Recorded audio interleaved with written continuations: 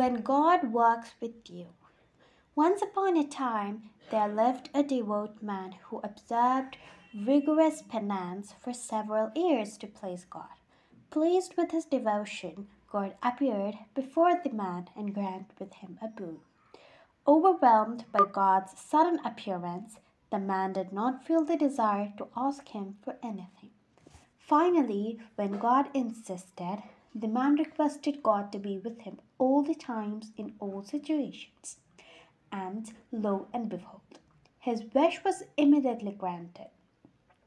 Whenever the man went, he noticed an extra footprints walking beside him. Now, this was truly a miracle. The man could hardly believe his eyes as he looked down at the footprints with wonder and amazement. He realized that it was indeed God who was walking along with him. Feeling extremely happy, the man walked with a spring in his step, his faith and confidence soaring to the sky. God had decided to stay with him permanently. What more could he have asked for in life? However, there was also a nagging anxiety at the back of his mind. What if God leaves me? And so he was always alert.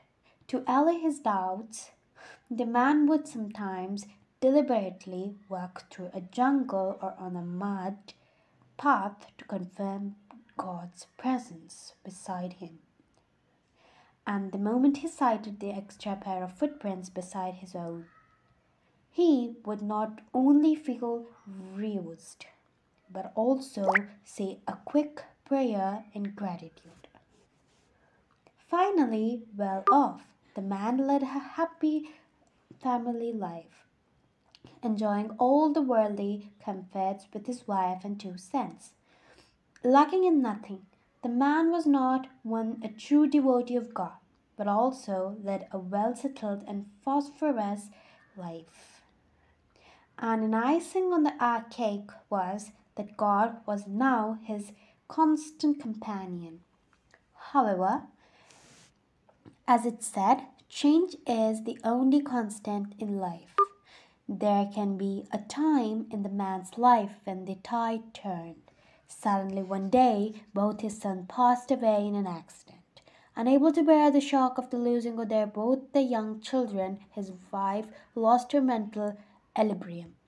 Naturally, the man too was deeply shocked by a sudden and tragic turn of events. He could not concentrate on his work and constantly suffered heavy losses in his businesses.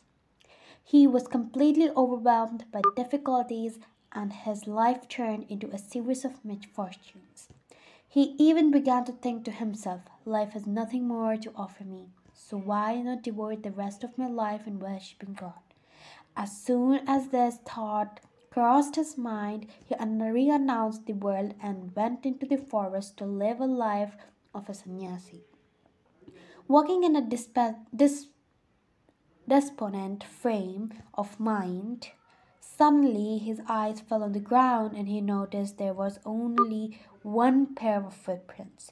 The man was stunned. So even God has forsaken me now, he thought. His grief and detection turned into fury, which he began unleashing on God. You have abandoned me in my darkest hour. Oh, you are so callous. In fact, you are the worse than the human being. You are not worthy of my devotion. I have realized that it is useless to announce the world for you.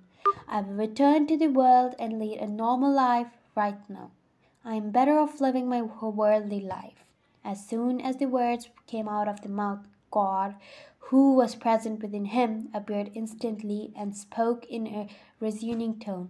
My son, you are needlessly becoming delusioned just because you saw only one pair of footprints.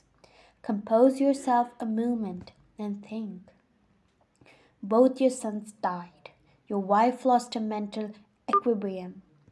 Did you think you had the strength to endure such grief? No, I am the one who has been bearing the brunt of all the advisers that have beside you. Look carefully. The two footprints that you are not yours, they are mine. I have been carrying you in my arms ever since your children died, to prevent you from slipping into an abyss of sorrow and from committing an irrational act. Moral.